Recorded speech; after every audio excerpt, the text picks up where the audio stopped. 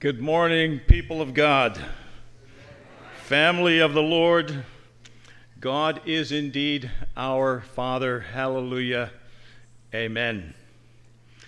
Romans 8 says to us, "For those who are led by the Spirit of God are the children of God." Let this kind of soak in, marinate for a moment. Those who are led by the Spirit of God are the children of God. The Spirit you receive does not make you slaves so that you live in fear again. Rather, the Spirit you received brought about your adoption to sonship. And by him we cry, "Abba, Father." Daddy, Daddy. The Spirit himself testifies with our spirit that we are God's children. And now if we are God's children, then we are heirs, heirs of God and co-heirs with Christ. Now, don't gloss over that. Heirs of God, that means we have an inheritance. God provides us, because we are his children, an inheritance. Amen? I've become a bit more loose in my retired years here, so I'm going to ask you to respond every once in a while with an amen, hallelujah. So anyhow, so heirs of God. But then it says, and co-heirs with Christ. Now, stop and think about that for a moment. So if I'm a co-heir with Jesus, then, wow, Jesus and I must be related in some way. Perhaps Jesus, to a certain extent, you could say, well, he's my brother. Wow, we're co-heirs with Christ. And if indeed we share in his suffering for sin, in order that we may also share in his glory. Now, the key word in this particular statement from Romans chapter 8 has been talked about and it says, Abba, Father. Well, Joachim Jeremias, a German theologian, held that this word Abba is a child's word and is used in everyday talk, and that it expressed the heart of Jesus' relationship to God. And so you and I can approach God. And I'm reminded by the passage that was used last Sunday that has stayed with me all week long here is the from 1 John chapter 3 at the beginning, those opening verses. See what love the Father has lavished. Now, when you think of the word lavished, what comes to mind? What the Father has lavished upon us so that we are able to say to him, Abba, Father. So the word lavish to me means that, this is an immense amount of, have you ever had a 50-gallon drum of water just dousing you? Drenched in God's love. And so we look at and consider this love of the Father for you and for me. And so on this Father's Day, I'm going to say thank you to all you dads. Thank you to all of you granddads, grandfathers, grandpas, papas. And in fact, I think I heard recently one grandfather his name is Bumpa. So, and all the Bumpas that are there.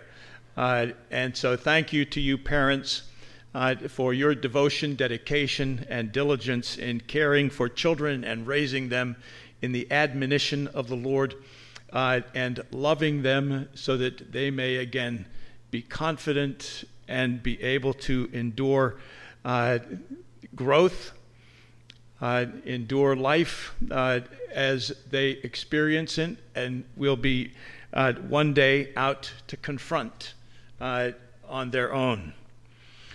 And so this morning, in this past couple of weeks, I've been looking at Barnabas and talking to Sid a while back. and he said that he'd like to have Father's Day weekend off. And I said, well, you know what, I'm going to be in town. How about if I cover that for you? And he said, fine. And so I said, so any suggestions? And he said, well, why don't you consider, maybe a character to preach on? And I thought, okay, well, a lot of characters in Scripture. And so and then I looked at the Sunday, and I don't know if you're aware or not, but, these past several weeks, this time of the year for me is really a favorite, because it sort of begins with Ascension Sunday, followed by, which is 40 days after the resurrection. Jesus ascended to the right hand of the Father Almighty, maker of heaven and earth, and is there seated at the right hand of God. And so then after Ascension Sunday comes Pentecost Sunday, 50 days after the resurrection. And then following Pentecost Sunday is Trinity Sunday. Father, Son, and Holy Spirit. One God, three persons, co-equal, and yet one God, the Godhead. And then after Trinity Sunday, we have Father's Day. And so I'm thinking, okay, well, now I'm looking at Barnabas, and Barnabas doesn't talk about his wife, doesn't talk about the fact that he has a family. And I'm thinking that, so I go on and I continue looking at Barnabas and the qualities and characteristics that are coming out. And we see Barnabas in the book of Acts. We see in Acts chapter 4, there's a passage there that mentions Barnabas. And here's what that passage in the context of Acts chapter 4. It says, and we're talking about the early church. You remember Jesus had ascended to the Father, and he told his disciples, as is recorded for us, is that he would be sending us out. He would be sending the Holy Spirit, and then would be sending us out into the world to carry the good news of the gospel, to tell the story of God's love and Jesus' death on the cross for the forgiveness of our sins, and then our connection as children now with God the Father, who is with us always. I will never leave you. I will never forsake you. Do you believe this? Amen. Absolutely. And so, as the early church is continuing to grow, it indicates in a couple of places there, even up before chapter 4, how people had all things in common. They were generous. They were kind. They were patient with each other. They were extending friendship and sharing in everything. And plus they were spending time in fellowship with one another and studying God's Word. They were learning together. And so in Acts chapter 4, it comes to sort of a closing summary, and it says, the believers were one in heart and mind.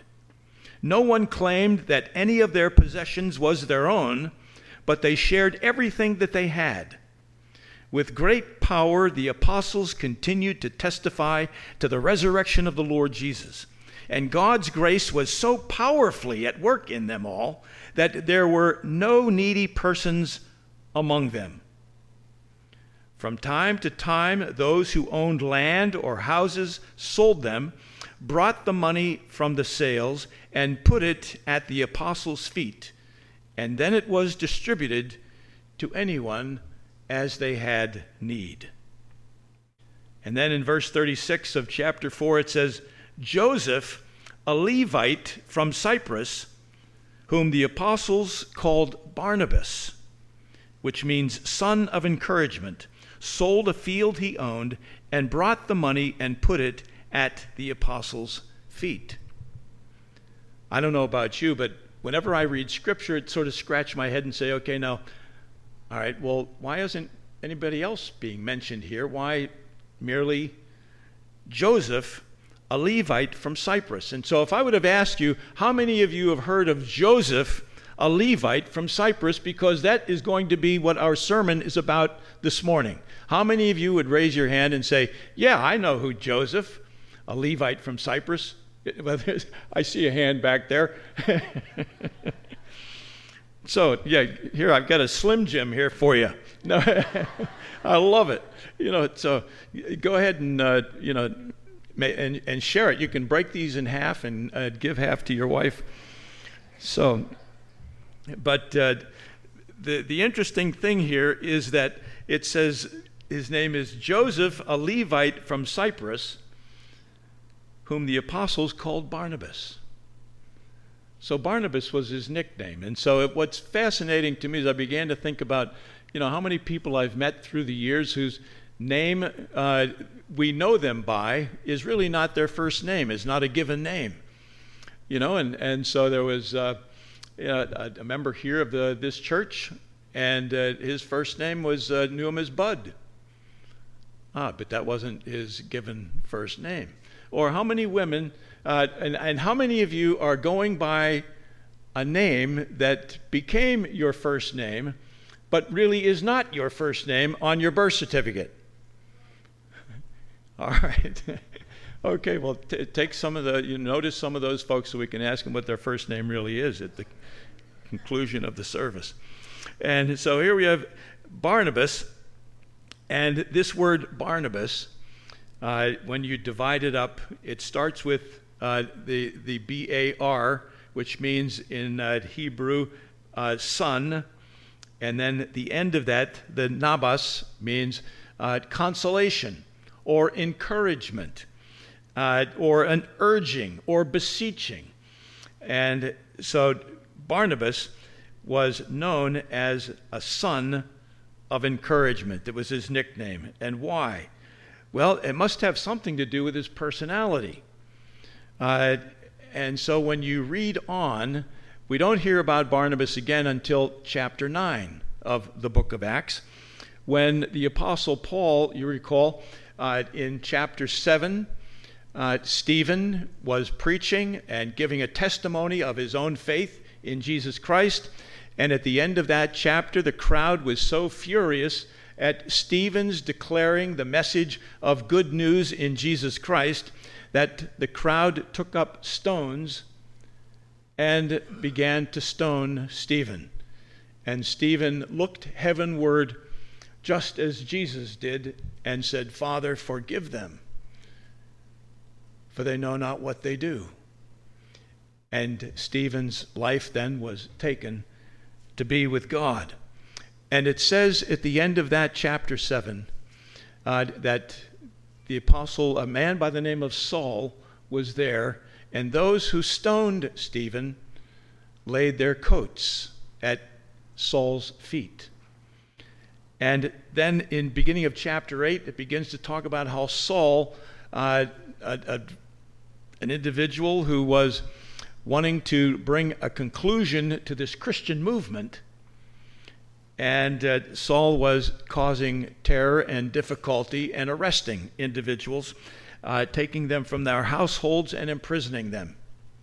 Well, Saul then, as you recall the story of Saul in Acts chapter 9, Saul was on a horse and he got knocked off that horse because Jesus came to personally visit with Saul. And the result is that as a result of that visit with Saul, Saul became a follower of the Lord Jesus Christ. The people he was persecuting, he was now going to join in and become one of their greatest advocates, one of the greatest instructors, the writer of 13 books of the New Testament. And guess who turned out to be Saul's advocate when he decided to leave Damascus and come back to Jerusalem? Well, it says in Scripture that in chapter 9 there, it says that the disciples, the leaders of the Jerusalem church, because that was really the center of Christianity at the time, and so they were scared to death. He's back. This guy's Saul. So people would run the other way. Not Barnabas. Barnabas took the time to probably sit down and take him to Starbucks or sit down and have a conversation. Saul began to inquire and heard that Barnabas began to inquire about Saul and heard that Saul was a changed individual.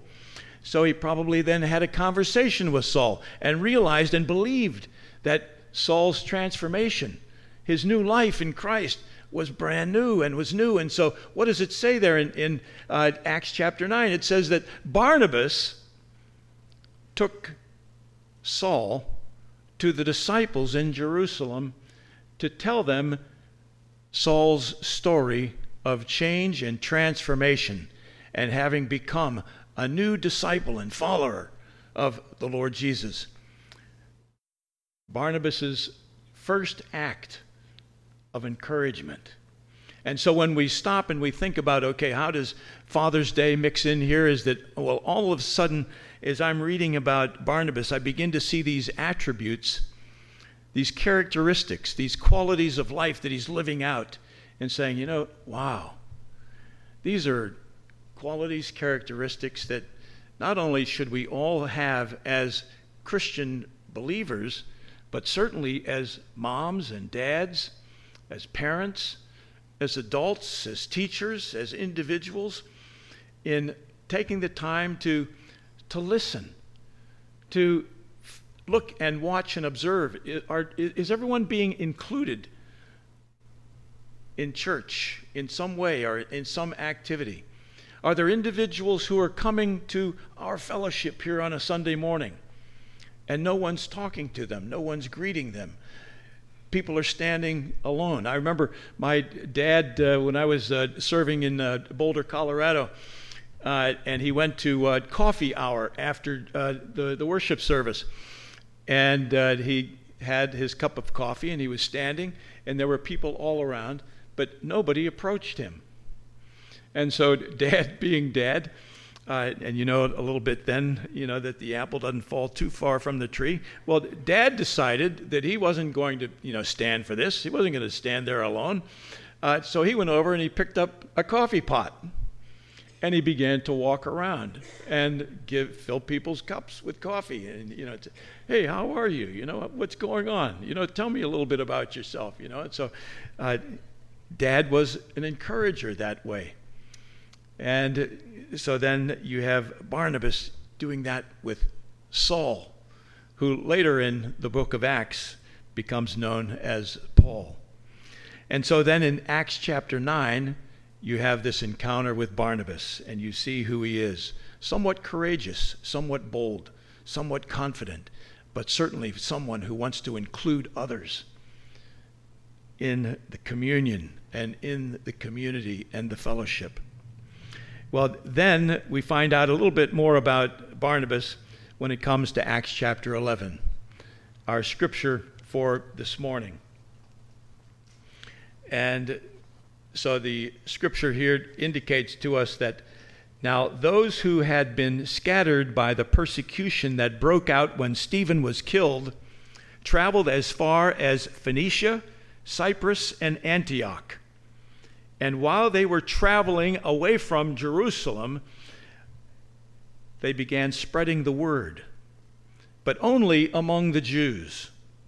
Some of them, however, men from Cyprus and Cyrene, went to Antioch and began to speak to Greeks also, telling them the good news about the Lord Jesus.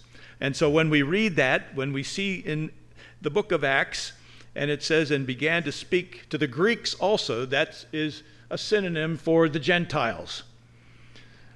And so now all of a sudden, the book of Acts and the fulfillment of Jesus' words, God's plan, is beginning to expand and take root and begin to occur, be manifested, is that the good news, the gospel, the salvation of Jesus Christ is spreading not just among the Jews, but to all peoples throughout the world, to the ends of the earth. And here in Antioch, where some of these people are located, Antioch was considered the third largest city in the Roman Empire at the time. It was known as Little Rome. It was definitely not a place of good, solid Christian or Jewish values or morals. It was quite a city of a lot of different behaviors, a lot of different beliefs, a lot of polytheism and idolatry. And so these individuals, new Christians and believers in Christ, began to share their faith, and a church began to grow.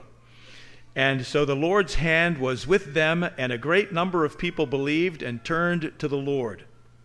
News of this reached the church in Jerusalem, and they sent Barnabas to Antioch. Well, why Barnabas? Well, as you look and consider the individuals who left Jerusalem, men from Cyprus and Cyrene. Where was Barnabas from? Where was Joseph from? A Levite from Cyprus, that's right. And so he was sent to Antioch because not only was he considered to be dependable, trustworthy, capable of being an individual who would speak clearly, plainly, and had a nurturing heart, and he was supportive, and he could go and evaluate what was going on there in Antioch. And so he shows up. And news of this reached the church in Jerusalem, and they sent Barnabas to Antioch. And when he arrived and saw what the grace of God had done, he was glad, and he encouraged them. That word encourage, you heard it in Acts chapter 4, describing son of encouragement, and now you read it again here in Acts chapter 11. He was glad and encouraged them all to remain true to the Lord with all their hearts. And so Barnabas was a cheerleader. Yeah, this is great. Keep it up. Keep doing what you're doing. Now the next verse, verse 24, says a lot in a sentence or two about Barnabas.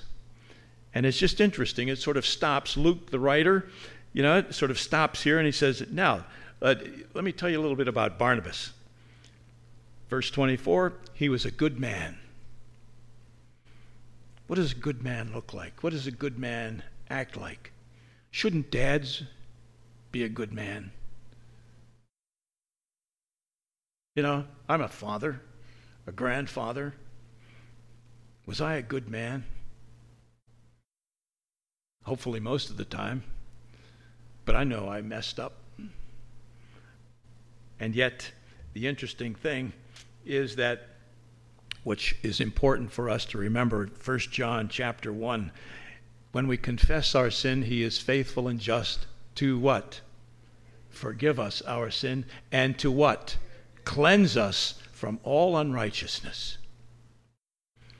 In 1 John chapter 2, it goes on and it talks about the fact that when we sin, and it's interesting in 1 John there in that opening, it talks a lot about sin, and it says if we have no sin, it says you're a liar. John didn't mince any words because I know I'm a sinner. All I have to do is stop and pause and reflect. Yeah, I am. But it says in 1 John chapter 2, it says that we have an advocate now with the Father. Who's the advocate? Jesus Christ, who is the propitiation for our, in other words, the one who received our sin upon himself. And so this is all great news.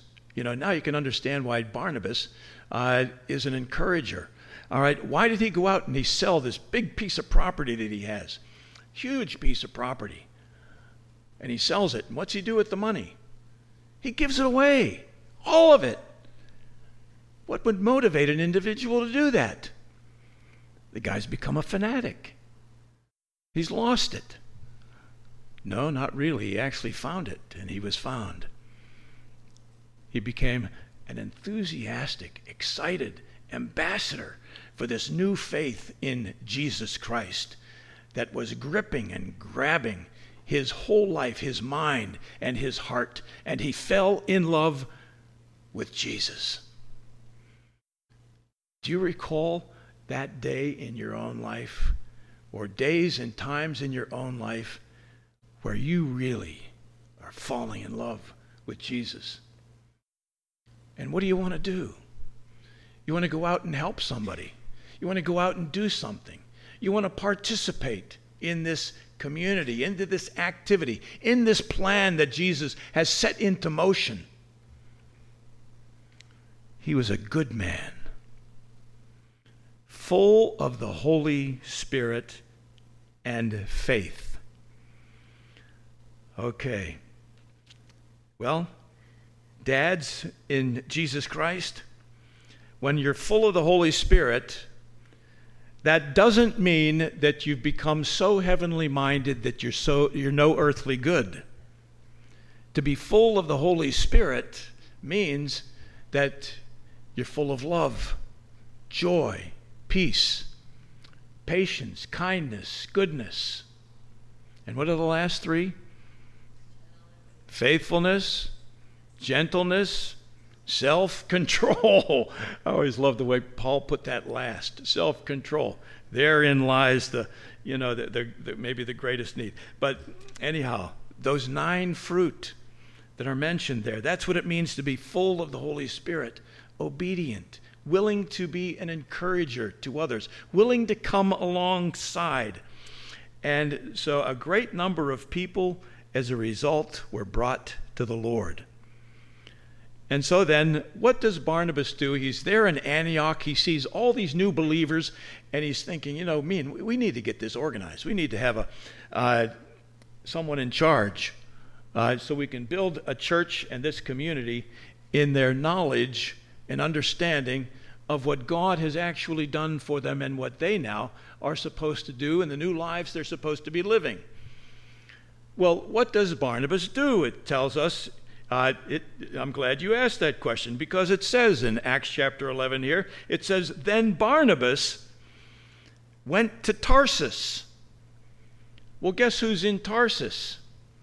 Well, because Saul wasn't being treated very nicely and wasn't being welcomed much in Jerusalem, he figured, I'm not going to hang around here. I'm going to take off and I'm going to go back to Tarsus, his hometown. So Saul disappears. He's off the radar, except Barnabas has kept track. So encouragers keep track of people. Dads keep track of their kids, don't they? That's something for us to stop and consider as followers of the Lord Jesus Christ. Are we staying consistent and in contact with the people that we know that have needs, concerns?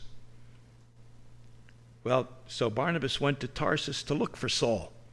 And when he found him, he brought him to Antioch. It's interesting. He found him. It doesn't tell us. There's all kinds of things. I wonder, okay, well, when he found him, wonder what the reunion was like. I wonder what they talked about. I wonder how Barnabas convinced Saul that he should come with him to Antioch. But Barnabas, winsome character that he was, an encourager, comes and brings Saul back to Antioch with him.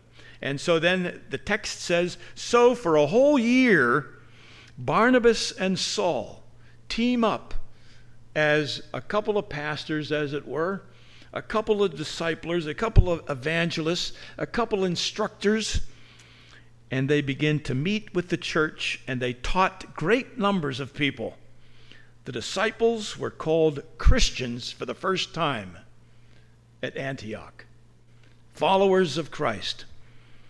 And so just like those of us today, when a group of people start to get together, we want to give them a tag, don't we? We want to call them something. Who are they?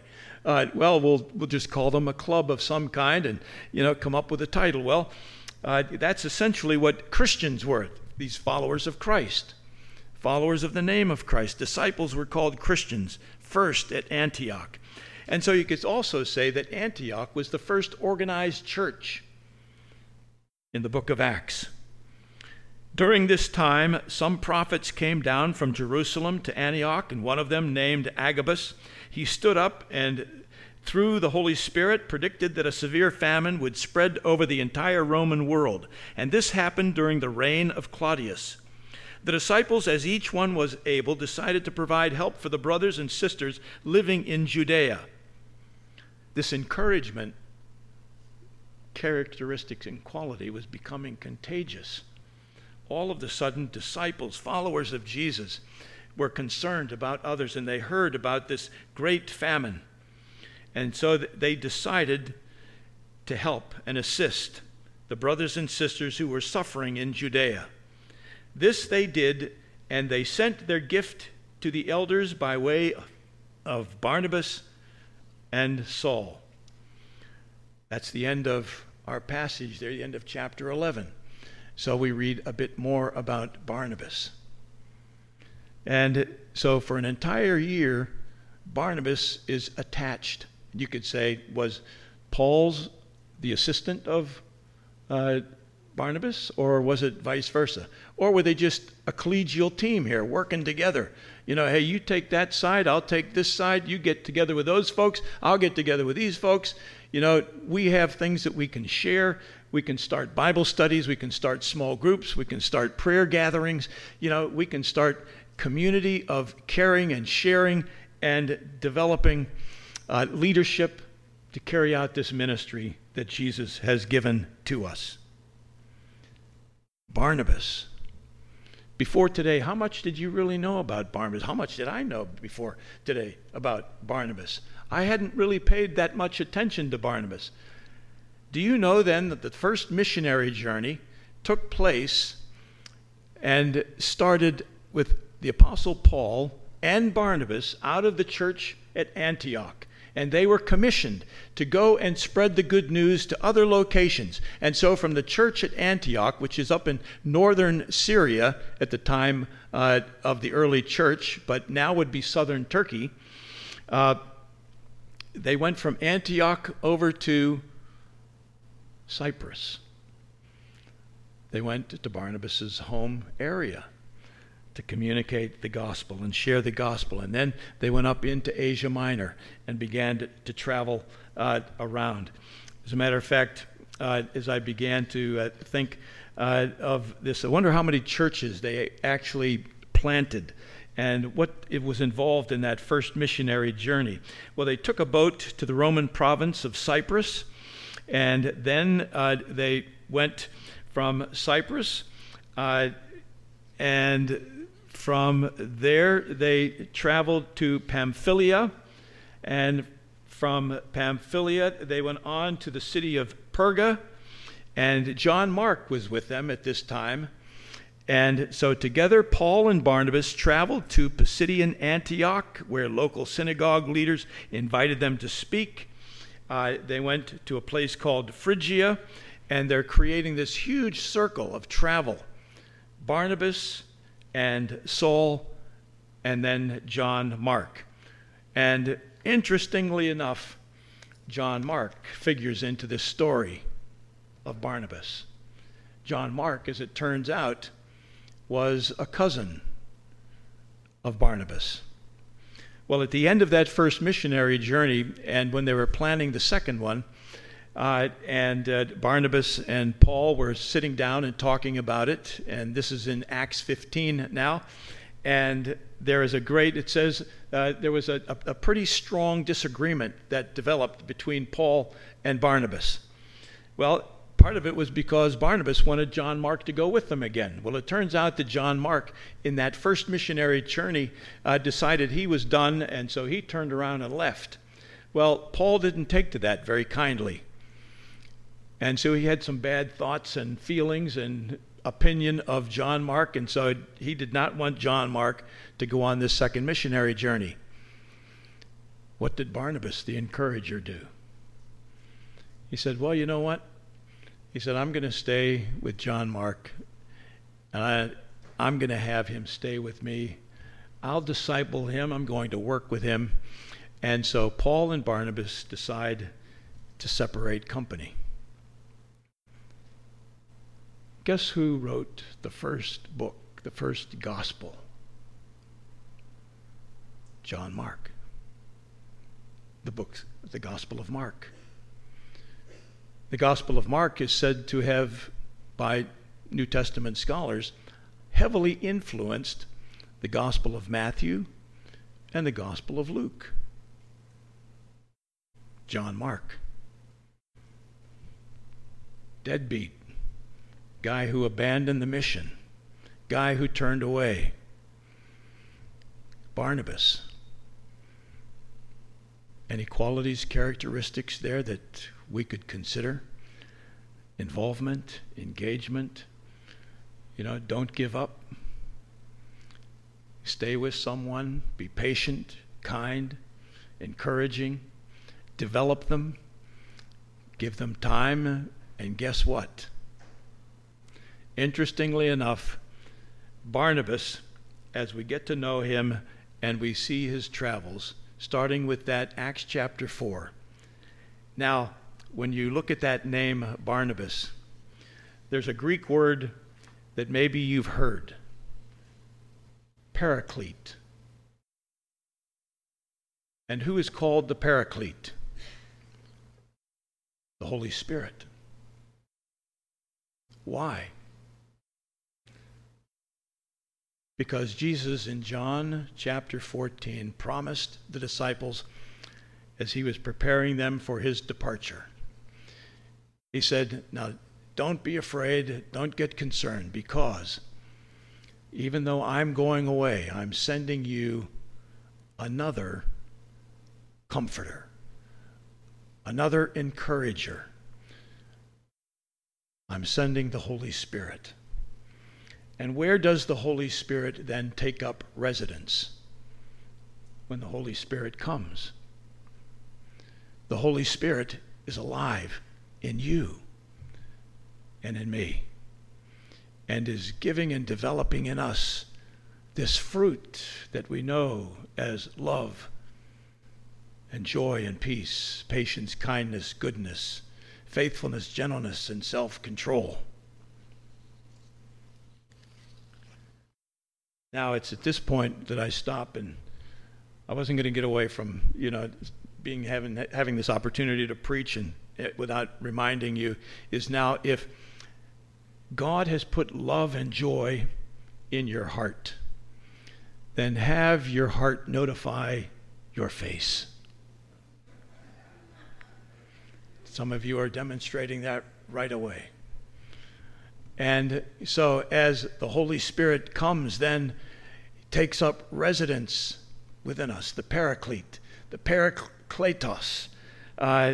And this is what son of encouragement. So son of Parakletos is the Greek word. And so a comforter, a consoler. And when you look at, remember I said John, 1 John chapter 2, is that it says there that we confess our sins, he's faithful and just and forgives us our sins. But whenever we look at it and we're sinful, and so then we don't need to worry because we have what? We have an advocate with the Father. And Jesus Christ is our advocate. Guess what the word advocate in Greek is? Paraclete. Wow. So Barnabas, an encourager. Barnabas, an advocate. Barnabas, someone who will not let you go, will not give up on you, but will stay with you and will seek to develop you and encourage you and urge you and beseech you to serve the Lord with your abilities, your gifts, your time, your talents, even your wealth.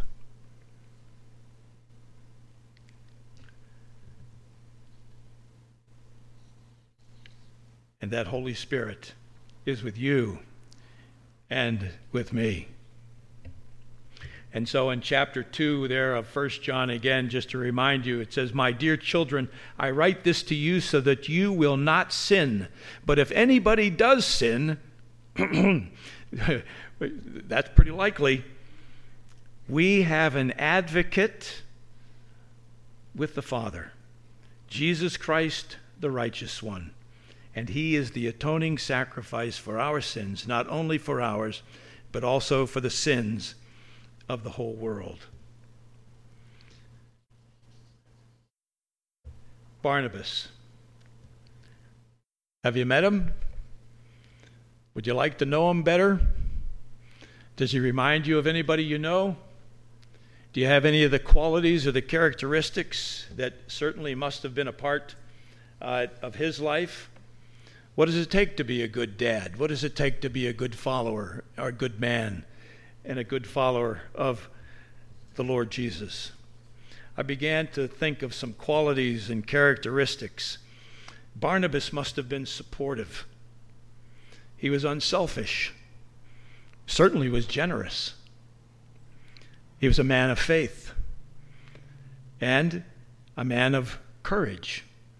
I mean, to go off with the Apostle Paul and to go into these various places where Christianity was not very welcome.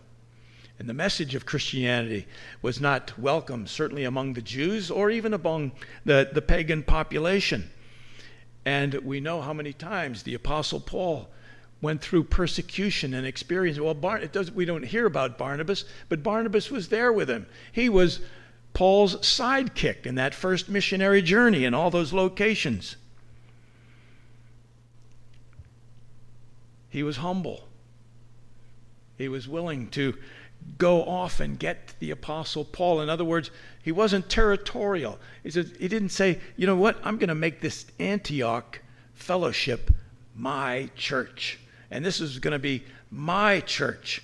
Well, this is not our church. This is Jesus' church. And you know what we're doing? We're trying to be faithful ambassadors here and carry out the administration of what Jesus is wanting to do through you and through me here in this location, day in and day out. And this year we're going to be celebrating our 75th anniversary as a congregation. That takes us back to 1948. Is my math right? And so what do we look like as a congregation? Are you encouraged? Are you excited? Are you enthusiastic about what God is calling you to do and to be? It requires some humility and recognition that I need God's help and assistance and strength. So as we look at being faithful, committed, personable, relational, I think of God our Father, and I think of dads and moms and parents and who we are as followers of the Lord Jesus. And God is our provider, and He's extended that desire in you and me to provide for the needs and cares of others, to offer protection, to give and extend instruction, to be helpers, and to be examples. One of the statements that I remember being given in seminary, and I know I've shared it with you many times, is never minimize. Because sometimes, instead of feeling confident and bold, we want to sort of wither away. We become timid. And we don't want to take ourselves too seriously, and so we assume that nobody else is really taking us very seriously either. But don't ever minimize the impact that you may be having on another person's life with an act of kindness, a word of friendliness, a cup of coffee that you've picked up and are distributing throughout Fellowship Square.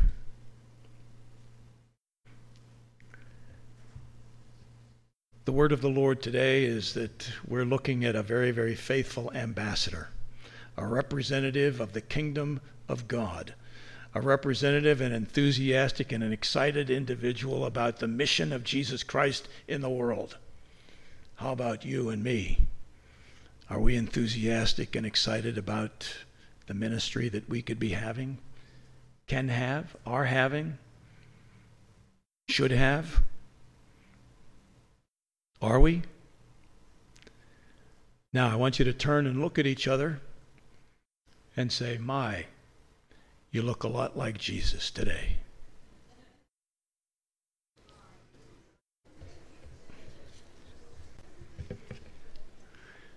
All right, as Barnabas, allow the Holy Spirit to fill us and we become encouragers to the world around us. Amen.